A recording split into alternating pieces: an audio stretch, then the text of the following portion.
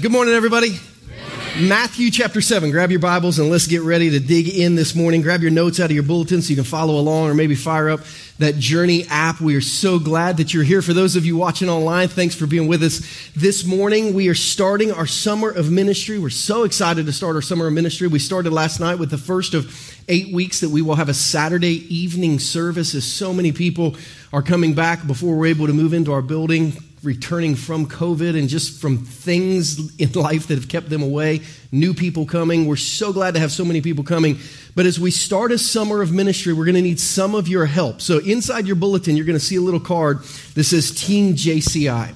That's our volunteer family at Journey. And as we get going in our summer ministry, this card primarily was for the people coming to our Saturday night service, except for one blank.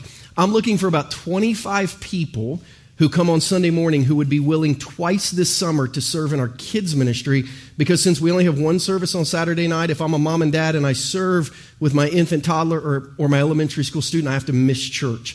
So if you would be willing 2 times this summer to come and serve for someone else's kids, to disciple them, and then come on Sunday morning, that would be huge in helping our kids team. If you'd be willing to do that, you can fill this out and just check that family ministry spot. We're just asking people to help us get through the summer. So many people traveling and coming and going. That would be a huge help. If you're more technical, you can just text the word Journey Team to 474747. It'll send you this card. You can fill it out, send it back. That would be a huge help. If you could give us 3 hours loving children and helping them understand who Jesus is this summer on a Saturday night and then come to church on Sunday morning, that would be huge. Because it's the first Sunday of summer, we're also given an update on our building. For those of you who are brand new, you're like, what are you building? What's going on? When is it going to be here? 18 months ago, we finished what we call our Difference Maker kind of Chasing the Vision campaign. We laid out a 25-year vision as a church, and we showed how a building could be a part of helping build the foundation for all the future ministry we believe God is calling us to. So I just wanted to give a little update on where we are on that. Do you want the good news or the good news? Because most of the news on this building project has been really good. Actually, all of it's been really good. The building ended up coming in at $16.2 million when we finally started building. The first estimate was $20 million. And they told us if we would have waited at least 6 months to start building, it probably would have been closer to 20. But because our elders and our finance team had the guts to say, we know we're in a pandemic, but we're going to trust God, start. We think we saved $3 or $4 million just starting when we started. We raised through this campaign $10.7 million in pledges against the cost of this building that we've just been trusting God for. As of right now, 92% of everyone who has pledged has been giving towards their pledges, and 83% of the money is already in. So we are way down the field for finishing this campaign. But for those of you who are doing math, you're thinking, Christian, 17%, $10.7 million, still $1.8 million. We're on the last lap, but it's a long one. It's going to be a long, grueling lap between now and the end of the year to see the rest of that come in. So if you are someone who's made a pledge or you've been giving towards the building this month, you'll get a letter in the mail and kind of your pledge statement, just a little more details on the building and basically something saying, here's what you pledged, here's what you've given, here's what we're still praying you can give. We'll be praying for you as you give towards that. We are not at the point yet where we feel like we need to say, hey, we might need more because we may come short. We have hundreds of new people who have become a part of our church since this campaign has ended. On Sunday, September 26th, we think we'll be 90 days out. We will let you know if we need more help, and if we do, we'll just pray that some of you who have been thinking, I want to give but don't know how, will be ready to kind of engage in that process. Say, when is it going to be done? When will we be in? Let me give you some dates that we're aiming for. Let me take the roof off the new building so you can kind of see what we've got going on. The blue is where we're sitting today. This is our current church as we have it. We're going to finish the building in 2 sections. The first section to be done will be our family ministry section of the building, which is all these classrooms in the back, this huge auditorium in the back. The back parking lot has been paved this week. The ring around the property is now all paved. You won't get your car dirty if you drive around the property exiting today. We think this section of the building, this patio, this side, we think all that could be available for use by Back to School Sunday on August 29th. So we are really praying that as your kids go back to school, our entire elementary school ministry is going to be able to move into a new space. And our church, we think, will have extra space to be together, to stay together instead of splitting up in 2 campuses this fall if we get done by August 29th. We're hoping at this point that our atrium And kind of all of this foyer space that allows our church to gather and be together will be done in November. We don't think the auditorium will be done until December. But right now, if everything stays on track, right now, 6 months from this weekend, we are looking to have our first services in our new building, and then our official kind of grand opening will be Christmas week. So start thinking about who you can invite at Christmas to see our new stuff. Our first plan for Christmas is a huge open house family ministry style. We're going to bring in Santa. We're going to bring in the Grinch. We're going to bring in a snowman. We're going to have a huge family event where we're going to invite kids and families from the community in to celebrate Christmas, make Christmas cookies, take pictures, just kind of see our new building and say, hey, if you don't have a church, we'd love to be your church home. Join us for services in Christmas week. So that's what we're planning to do right now. That's what we're really excited about. Keep praying. We got a long way to go, but we are way closer to the finish line than the starting line. I will tell you in July, probably the date of the family ministry building. They said, give us another month and we should be much clearer on that. And then September 26th will be our next big kind of, we got 90 days to go. Here's where we need your help. But for those of you who've been praying, who've been giving, who've been serving, who've been helping, thank you. We are much closer to the finish line than we were 18 months ago. And I don't know about you, but I cannot wait to be over there in the new ministry space, doing the ministry that God has called us to do. All right, today you're here not to hear about the building, but to hear about Jesus. Matthew chapter 7, brand new series, Jesus and Spiritual Foundations. Here's the premise of this series. We want to learn the next 6 weeks the foundational beliefs that followers of Jesus embrace as their spiritual worldview. What is a unique thing that followers of Jesus believe about the world? Everyone say 5, 6, 7. So Matthew 5, 6, 7 is the Sermon on the Mount, Jesus' longest recorded sermon. Matthew 5 is about what we are supposed to become. We're supposed to become more like Jesus. Matthew 6 is how we behave to make that happen. We learn to pray, and we learn to fast, and we learn to give, and we learn to trust, and we learn to have moments of meditation and reflection. Matthew 7 is about what we believe. So Matthew 5, all about becoming like Jesus. Matthew 6, all about behaving in a way that will build inner strength so we can be like Jesus. Matthew 7, the things that we believe that shape our worldview. So we'll look at 6 kind of building blocks that if you were a follower of Jesus, you have to have in place, because at the end of Matthew 7, Jesus says storms are coming, and if your house is not built on a really good foundation, it's going to fall down. So when we get to the end, we'll figure out if our house is going to weather the storm. We're going to start with brick number 1 today. Here are the goals of today's messages. Number 1, to find out whether our spiritual worldview acts mostly as a window or a mirror. I'm going to give you my experience as the pastor of our church over the past decade to tell you how I think we could move forward in this area. And then number 2, to see the spiritual difference between specks and planks. It's a big one. I think when you clearly understand the difference between specks and planks, you'll look at your life, Jesus, and the world differently and better, more like you are supposed to spiritually. Before we ever dig into Scripture at our church, we always pray and ask God to open our hearts and get us ready. So would you just bow your heads with me here? For those of you listening online, pause for a minute, take a deep breath. 2 prayers. 1, a prayer of confession. If there's anything that would keep you from hearing from God today, just tell God where you're struggling. Maybe a sin you committed that you haven't confessed, ask God to forgive you. Maybe a commitment you made you didn't follow up on, ask God to forgive you. Maybe someone's hurt you. You're holding a grudge, it's making your heart hard. Just ask God to help you.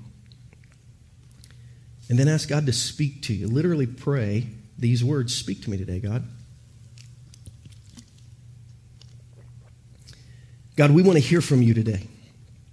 Because as your followers, we want to develop a set of beliefs that give us a spiritual worldview that grounds our faith in Jesus and in his gospel. So Jesus, use the next 6 weeks to make that happen. Help us to know you better and to have a life that withstands the storms. It's our prayer, and we ask it in Jesus' name. And everyone said, amen. Matthew chapter 7, verses 1 through 6. Here we go. Do not judge, or you too will be judged. For in the same way you judge others, you'll be judged. And with the measure you use, it will be measured to you. Why do you look at the speck of sawdust in your brother's eye and pay no attention to the plank in your own eye? How can you say to your brother, let me take the speck out of your eye, when all the time there's a plank in your own eye? You hypocrite. First take the plank out of your own eye, then you'll see clearly to remove the speck from your brother's eye. Don't give to dogs what is sacred. Don't throw your pearls to pigs. If you do, they might trample them under their feet and turn and tear you to pieces. Turn to someone next to you and say, dogs and pigs. So this text mentions dogs and pigs. It also mentions judgment. But here's my problem today. I always preach too long, they tell me. Christian, you always preach too long. And I never say everything that I want to say. So because of that, we have developed some resources at our church that allow me to say more. One of them is what we call our Activate podcast. This allows me to say everything about the message that I wanted to say but didn't have time to on Sunday. Sometimes the Activate podcast is an entirely different message. That is the case this week because I don't have time for everything this week. So this week on Activate, I'm going to talk about judgment, dogs, and pigs. I'm going to answer the question, does this text mean Christians are never supposed to judge anyone about anything? I'm going to answer the questions, what does it mean not to give sacred things to dogs? I'm going to answer the questions, what does it mean don't throw pearls to pigs? Don't have time to tell you this morning. I talk about it on Activate this week. Today we're trying to answer two questions so we can begin to build a spiritual foundation. Question number one, mirrors or windows? Mirrors or windows? One of today's goals is to help us see practically, do we use our spiritual worldview primarily as a window through which we see the world or a mirror through which we see ourselves? Now, to answer this question, we got to go back to the beginning of the message. Remember, it started in Matthew chapter 5, 25 messages ago. The underlying message of the entire Sermon on the Mount, Matthew 5, 6, 7, is that we got to raise the standard of righteousness. The technical theological definition of righteousness is right standing with God. So I would ask you, are you right with God? Do you feel like you're right with God? If you, by the end of the day, we're standing before God, you good? If you don't know the answer to that question, hopefully you're saying, how do I do that? I mean, if there is a God, and one day I am going to stand before him, I would like that meeting to go well. How do I get right with God? It's a great question. That is the right question. Jesus is saying, you got to raise the standard of what you think it takes to be right with God. He's been giving us two options the last 25 weeks. Option number one, I am the standard of righteousness. This is what the Pharisees and the teachers of the law believed. My life is good enough for God. The way I live earns me my way into heaven. It's what they believed. But Jesus said, nope, not good enough. Matthew 5:20, I tell you, unless your righteousness surpasses that of the Pharisees and the teachers of the law, you won't enter the kingdom of heaven. So you can't be good enough. Everybody say, I am. That is never the answer to the question, who is responsible to make you right with God? You say, I am. No, you're not. No. You cannot be responsible to be right with God. His standard is too high. You say, well, if I'm not responsible to make me right with God, who is responsible? Option two, Jesus is. Jesus is the standard of righteousness. In Matthew 5:48, Jesus says, be perfect, therefore, as your heavenly Father is perfect. And you say, I cannot meet that standard to be as perfect as Jesus. And God says, exactly, that's why you have to rely on him. Everybody say, Jesus is. That is always the answer to the question, who is responsible to make me right with God? Jesus is. Always. Who's responsible to make me right with God? I am is never the answer. You were never, you can't be good enough for God.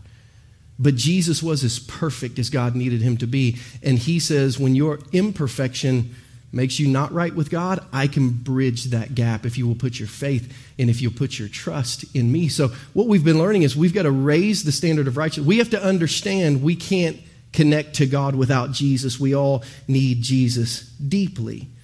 So Jesus becomes the standard of righteousness that we need to connect with God. So here's the first hint of the spiritual worldviews we'll be unpacking this summer. Seeing your need for Jesus is the first step of having a proper spiritual worldview. You cannot be right with God without Jesus. You need Jesus. You need a relationship with Jesus. You need to walk with Jesus. So we've been talking about that the last 25 weeks in Matthew 5 and Matthew 6. Now we're in Matthew 7 learning some foundational beliefs. Here's the first two verses. Do not judge, or you too will be judged. For in the same way you judge others, you will be judged. And with the measure you use, it'll be measured to you. So we're going to pull out these yellow verses. We're going to highlight them, and we're going to see a mistake that the Pharisees made. Jesus said, the same way you judge others, and the measure you use is actually the way God judges, and it's the measure he uses. But you've stolen it. And you've misapplied it to everyone in life. You say, what do you mean the same way you judge others, the measure you use? The way the Pharisees judged others, the measure they used is they looked at the world and said, you don't measure up to me, you're not good enough. Because they were the standard of their own righteousness. So they looked at everyone who was like them and they said, you're not good enough. And God said, dummies, that's my standard. That's my measure. the way that God judges and measures is he looks at the world and says, you don't measure up to me. You're not good enough. And God says, you have stolen my measurement. You have stolen my judgment. The way that you judge, the way that you measure is the way that I judge and measure. And you don't measure up. So you have a problem because you need Jesus. In Luke chapter 18, in verses 11 through 14, Jesus painted a picture of two people at church. Maybe these two people are at our church today. And he said there was a Pharisee, and he kind of sat on the front row close to the front. Not that any of you are Pharisees. He was just close to the front that day. And he said he was praying, and he was praying loudly. And his prayer was this: as he looked across everyone else who was at the temple, he said, thank you, God, that I am not like them. There are some Christians that have been praying that prayer in 2021. When you get on the Facebook and you turn on the news and you look around, you're like, Lord God Almighty, the world has lost its mind. Thank you, God, that I am not like them. Jesus said, when you walk into a religious service, there's going to be somebody praying loudly, thank you, God, that I am not like them. But he said, over in the corner, he said there was a sinner, and he was hardly praying out loud, but because I'm God, I hear all prayers. I heard him whisper. And the Pharisee said, thank you, God, that I'm not like them. The sinner said, forgive me, God, that I'm not like you. I want you to pray like the second guy. I want you to pray like the second guy. I don't want you praying, thank you, God, that I'm not like all these crazy people. I want you to keep your eyes in heaven, and I want you to pray, forgive me, God, that I'm not like Jesus yet. And I love people who need Jesus, and I want to reach people. I want to minister to them. I want to learn how to do that. But God, in my relationship with you, it's all about me and you. My eyes are in heaven, and my heart is not enough like Jesus. So Jesus asks this question, why do you look at the speck of sawdust in your brother's eye and pay no attention to the plank in your own eye? Really interesting word in the Greek language, pay attention. It conveys the idea of continuous and serious meditation about something. And listen to what Jesus said. Jesus says, my followers are not doing this about their sin. My followers are not continually thinking about things in their life that need to become more like Jesus because they're doing this to everyone else.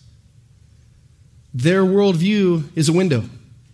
They're thinking about how everyone else is falling short of Jesus. But their worldview is not a mirror. They're not constantly trying to figure out, what is the next thing that my soul needs so that I can be more like Jesus? Be honest. Our daily reflection this week on Monday are those verses in Luke that I read about the two men praying. When you reflect on your Christianity, are you more likely to be glad that you're better than the sinful world, or sad that you're not yet like Jesus? What grieves your heart more? What's going on TV? Or what's still going on in your heart after all these years spiritually? What upsets you more? I receive dozens and dozens of messages a week from people that we're leading spiritually, that are leading other people spiritually. And 99% of them are about them and they. Christian, look at this article. Can you believe them? Christian, look at this post. Can you believe them? Christian, look at what they said now. Can you believe them? Very rarely will anyone text me a Bible verse and say, I read this morning and it exposed my soul and I am so far from where I need to be. We pay attention to where the world is missing.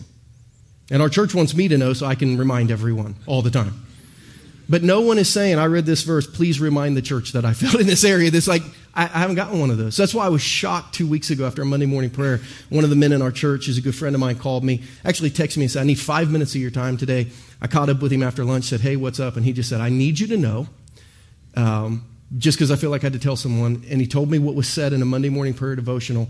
And he said, I have been, the last 6 months, I've been unfaithful, I've been uncommitted, I've not kept my word. And he kind of went down this list. And he said, I just need you to know that I'm struggling, but God has told me to get back engaged. I just want you to pray for me. Like, he didn't call to tell on the world. He said, I've been paying attention to my soul, and I got some work to do. And I said, man, I'll pray for you. And it's so refreshing to hear someone who's paying attention to their own soul first. So how about you? Mirror or window? When you look at the spiritual worldview of sin, mirror or window. You say, well, what does sin mean? If you're pretty new to church, let's unpack it technically. The word sin in the Bible is a word that translates really two things. Missing the mark of God's perfection. It's a picture of a bullseye that's so small that you can't hit it, the life of Jesus. or offending the standard of God's holiness. It's not doing what you should do or constantly doing what you shouldn't do. The Apostle Paul in Romans 7 said it this way: I'm sick of not doing what I know I shouldn't do, and I'm sick of never doing what I know I should do. Like I feel like I'm cursed. I've got this sin in me. Now, if you went to Bible college and you signed up for a theology class, Theology 101, at least one class, probably a week of the class, would teach on hamartiology. You would take the study of sin, hamartiology 101. It's the study of sin. Hamartia is a Greek word that was a word used of actors and actresses in plays. It was the word used of the fatal flaw that led to their destruction. So hamartia was the moment they made the wrong decision, or it was the character flaw in them that you knew was just going to doom them. That's how the Bible defines sin. That decision you make or that thing you do that leads to your total destruction. If you took hamartiology 101, they would teach you about 3 aspects of sin. These are kind of the foundational aspects of sin. Number 1, they would teach you about original sin. They would teach you that Adam, the guy back in the Garden of Eden who sinned, that his sin caused you to be born broken with a sin nature. Romans 5 unpacks this a little more technically. I think David says it better in Psalm 51. David has just had an affair with a friend's wife. He was married, they were married, and he was found out, and he went to God, and he was like, God, I don't know why I do stuff like this.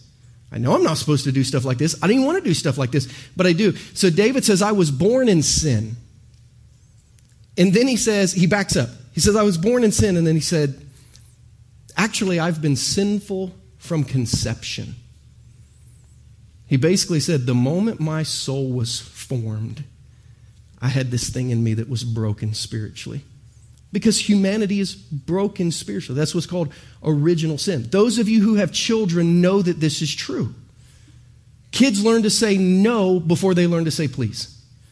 They learn to say mine before they learn to say thank you. You say, who taught them that? Satan. Satan taught them that. They're all born with like just this little bit of like, what is wrong with my children? Why do they act like that? That's like why Christians have to be followers of Jesus and not Lady Gaga. Because the Christian world is slowly buying into this, well, if you're born that way, I guess everything's okay. Listen, we were all born pooping our diapers. Thank God that changed at some point in your past. Hopefully, Lord willing, we can help you. If not, like the Christian worldview doesn't say I am the way that I was born. The Christian worldview says I was born with this sin nature that has made me broken. And I spend my whole life doing things that I shouldn't do and not doing things that I should do because I've got like this sin in my life. Now, the original sin causes me to commit sins of commission. When you read the word commission, think about commit. My sin nature causes me to commit sins that break things. In Galatians 5:19 through 21, we see a list of like, here's the general areas most people are broken in. And then there's sins of omission. Like think of the word omit, things you're supposed to do but you don't. My sin nature keeps me from doing everything good that Jesus would do if he were in my shoes. James 4:17 says, if you know the good you're supposed to do and you don't do it, that for you is sin. Now listen, the whole world believes this. They don't believe it biblically. Not all of them agree with everything morally, but the whole world believes this philosophical worldview. Let me prove it to you. Your atheist friends. Your atheist friends who believe there is no God, there is no truth, there is no standard of righteousness. Your atheist friends who say no one can tell anyone else how to live their life because everyone gets to choose, will then say, but you need to quit using straws because you're killing the turtles. Right? Which is a struggle for me because I love turtles, but I also like straws. I have a fake tooth and it hurts if I drink ice directly on my teeth. So it's like, do I kill the turtles? Do I use a straw? What do I do like that? I need some help there. But look at the worldview. The worldview is this. My eyes are telling me something is broken. There's too much plastic in the ocean. I probably need a non-single-use bottle when I give this illustration, Michelle. The whole world, there's too much plastic in the ocean. Too much plastic in the ocean. Somebody caused that. We can do better, but we got to tell people because naturally, people just serve themselves and they don't care about other people. So we got to tell them. And those people don't even believe there's a God or truth, but they see this. Your friends who will say you cannot assign a gender to children. Because everyone, in a free world, everyone gets to choose everything about everything. That's the only thing that's fair. We'll then turn around and tell you, but you cannot choose what fuels your truck because in 30 years you're going to kill the whole earth if you do that. You get it? See it? Our eyes see this. Things are broken. We can do better. But we got to tell people because naturally people are selfish and they're just going to live for themselves. The whole world believes this. You believe this for the world. The question is, do you believe it for yourself? Is this true of you before it's true of the world? Is your worldview a mirror or is it a window? Because one of the first steps to really see in Jesus is seeing sin. We'll never see a need for a Savior if we don't see ourselves as sinful. But if we see, left to myself, I'm going to kill the turtles, I'm going to ruin the environment, and I'm probably not going to treat my wife and kids well or friends well. I'm going to cheat on Ted. Left to myself, I'm going to break things. Must be something broken in me. I know there's a better way to do things, but I don't always do those. Until you see I'm broken and I need a help, Jesus doesn't appeal to you. But when you see yourself, when the gospel, when our spiritual worldview becomes a mirror rather than a window, when we see Jesus first for ourselves, we then are in a position to maybe help other people see him too. So here's what's real. The whole world needs Jesus, but I need him first. Before I can take him to the whole world, I need him first to deal with my stuff. So mirror or window? It's a really good question as you begin to build a spiritual foundation. The second question I think is just as good. Specks or planks? Specks or planks? Matthew chapter 7 says, why do you look at the speck of sawdust in your brother's eye and pay no attention to the plank in your own eye? How can you say to your brother, let me take the speck out of your eye, when all the time there's a plank in your own eye? You hypocrite, first take the plank out of your own eye, and then you will see clearly to remove the speck from your brother's eye. Specks or planks? Specks or planks? Memorial Day's here, thank God. In Kansas City, specifically kind of on the Missouri side, lake season is upon us. If you were going to build a boat to go on a lake, and you had two materials, specks or planks, which one would you choose to build the boat? Planks, of course, planks. So we read thousands of years ago that God built a boat. God had a guy build a boat. His name was Noah. Took huge planks to build this boat because a flood was going to come. Because God judges people. Judgment was coming. But with judgment comes grace, comes salvation. So God had Noah build a boat. He needed planks, not specks.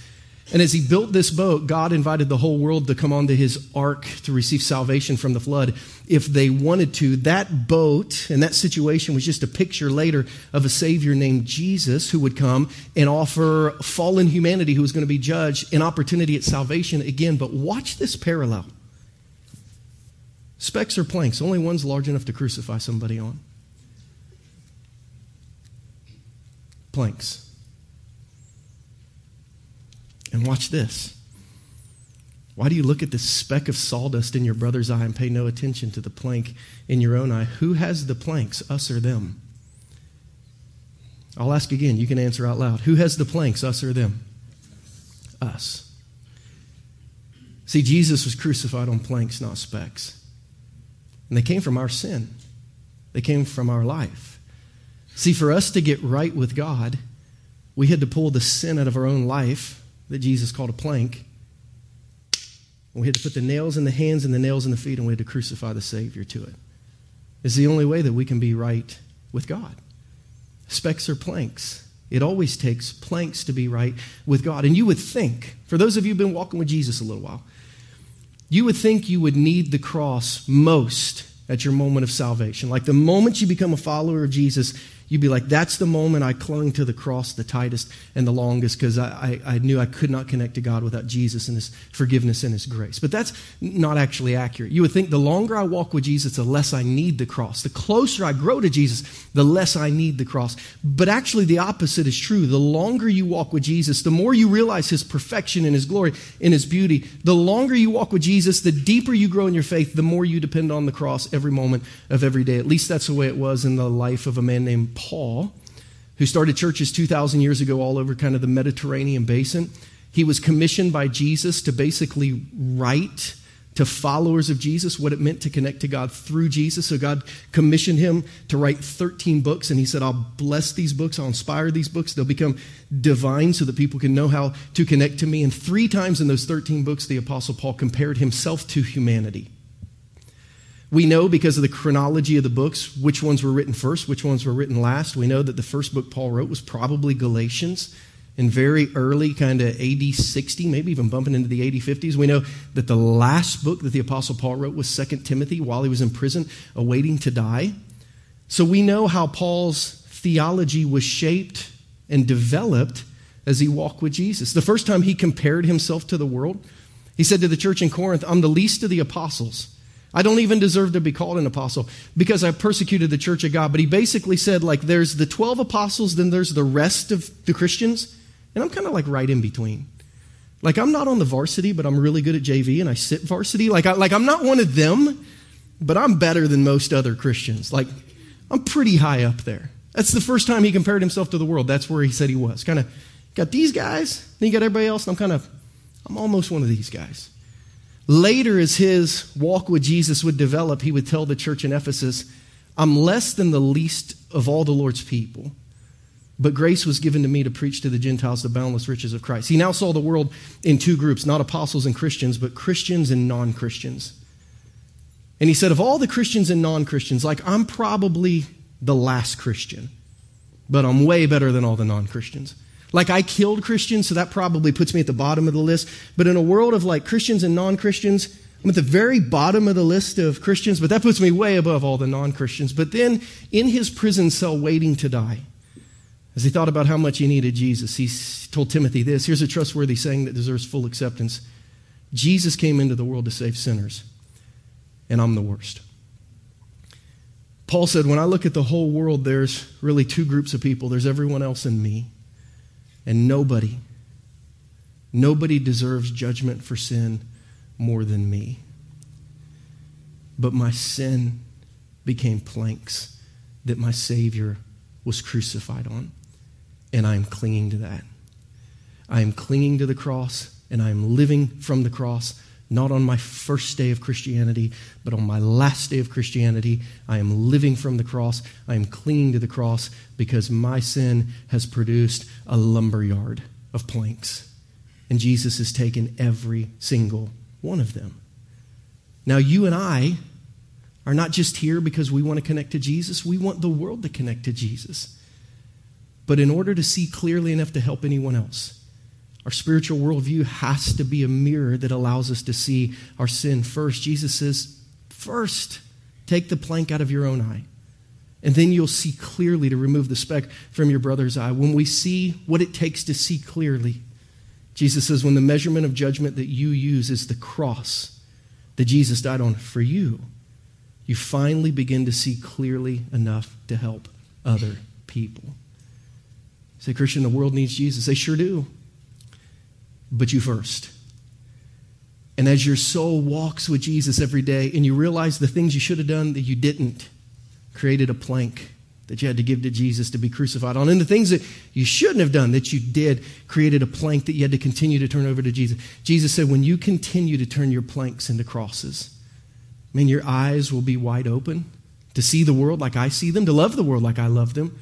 You might have a real chance of showing them who I am. This summer, we'll build 6 spiritual foundations that'll give us a house that'll stand in the storms. The first is this: my sin must be judged, and my sin caused Jesus to die on the cross. If this is not the starting point of your faith, the ending point of your faith will not be seen clearly enough to help anybody else. The starting point of a faith that has its foundations in Jesus and his gospel is my sin has to be judged because God is the standard and I ain't him.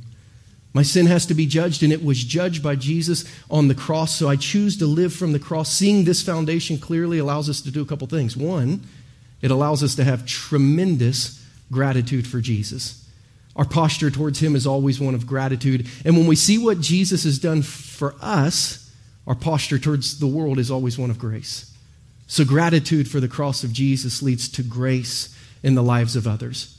And all of a sudden, how we see them changes. We're not disgusted anymore with the sin of others. We're disgusted with the sin of ourselves, and we're motivated by the mission of Jesus and just the foundation we have of what it will take to save the world. The cross of Jesus changes everything. Everybody say, I am. It's never the answer to the question, who's responsible to make you right with God? It's never you. Everybody say, Jesus is. It's always the answer to the question, who's responsible to make you right with God?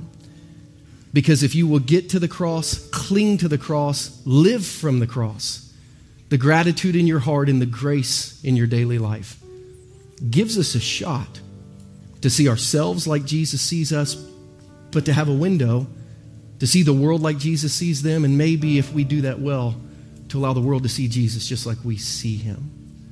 What has God said to you today? And what do you need to do about that as you process this information? Would you pray with me as we consider those questions? Heads are bowed and eyes are closed all over the auditorium for those watching and listening online. What's your immediate next step today? What did you hear that impacted your soul? I'm not good enough to know what you need and to say it, but God is. So if you heard something that was for you, that was from God, what are you going to do about it? Is your next step gratitude? I've forgotten what Jesus has done for me. I live mad at the world rather than having gratitude towards God. Is it grace? I don't know that we've ever lived in a generation where Christians accept more grace for their sin but give others less grace for theirs than the one we're living in. Maybe living from the cross will give you grace. Is it clarity? Realizing why the world keeps breaking things and why people have to help them? From marriages to family to relationships to turtles in the ozone layer. We break things. We need someone to help us. Is it maybe the ministry that God is calling you to in the life of a friend who's hurting? Or possibly you're here today and your entire life you've been trying to keep a scorecard to make sure your good outweighs your bad, so maybe you can present yourself to God one day and say, I did more good than bad. You cannot earn your way to heaven. But you can acknowledge, I'm broken, I break things. I don't always fix things. I sin. I'm sorry. And I need Jesus. Jesus loves you. He lived the perfect life that you could not. He died on the cross so you would not have to. Also, you could be close to God and righteous, right with God. And if you've never cried out to Jesus and said, I need you to connect to God, today you can do that. I'll pray a prayer. You can pray after me. You don't have to pray it out loud. You don't even have to move your mouth. You can pray from your heart to heaven. If you say, I've been trying my whole life to be good enough for God, can't do it. You need Jesus. Would you receive him today? Just pray this from your heart to heaven. Just pray something like this. Jesus, I need you. Just repeat after me. Jesus, I need you. Forgive me for my sin. Cleanse me from my past. Heal me of my hurt. Lead me in my future. Today I surrender my life to your leadership. I ask for your salvation. I commit to follow you. If you're here today and you just prayed with me, in just a second, Pastor Ryan will be up here and he'll let you know how you can tell us of the spiritual decision you made so we can pray for you, maybe even pray with you, give you some information about what it looks like to begin to live life as a Jesus follower. But for those of you in the room who are Christians, what'd you hear today? How did it hit your heart?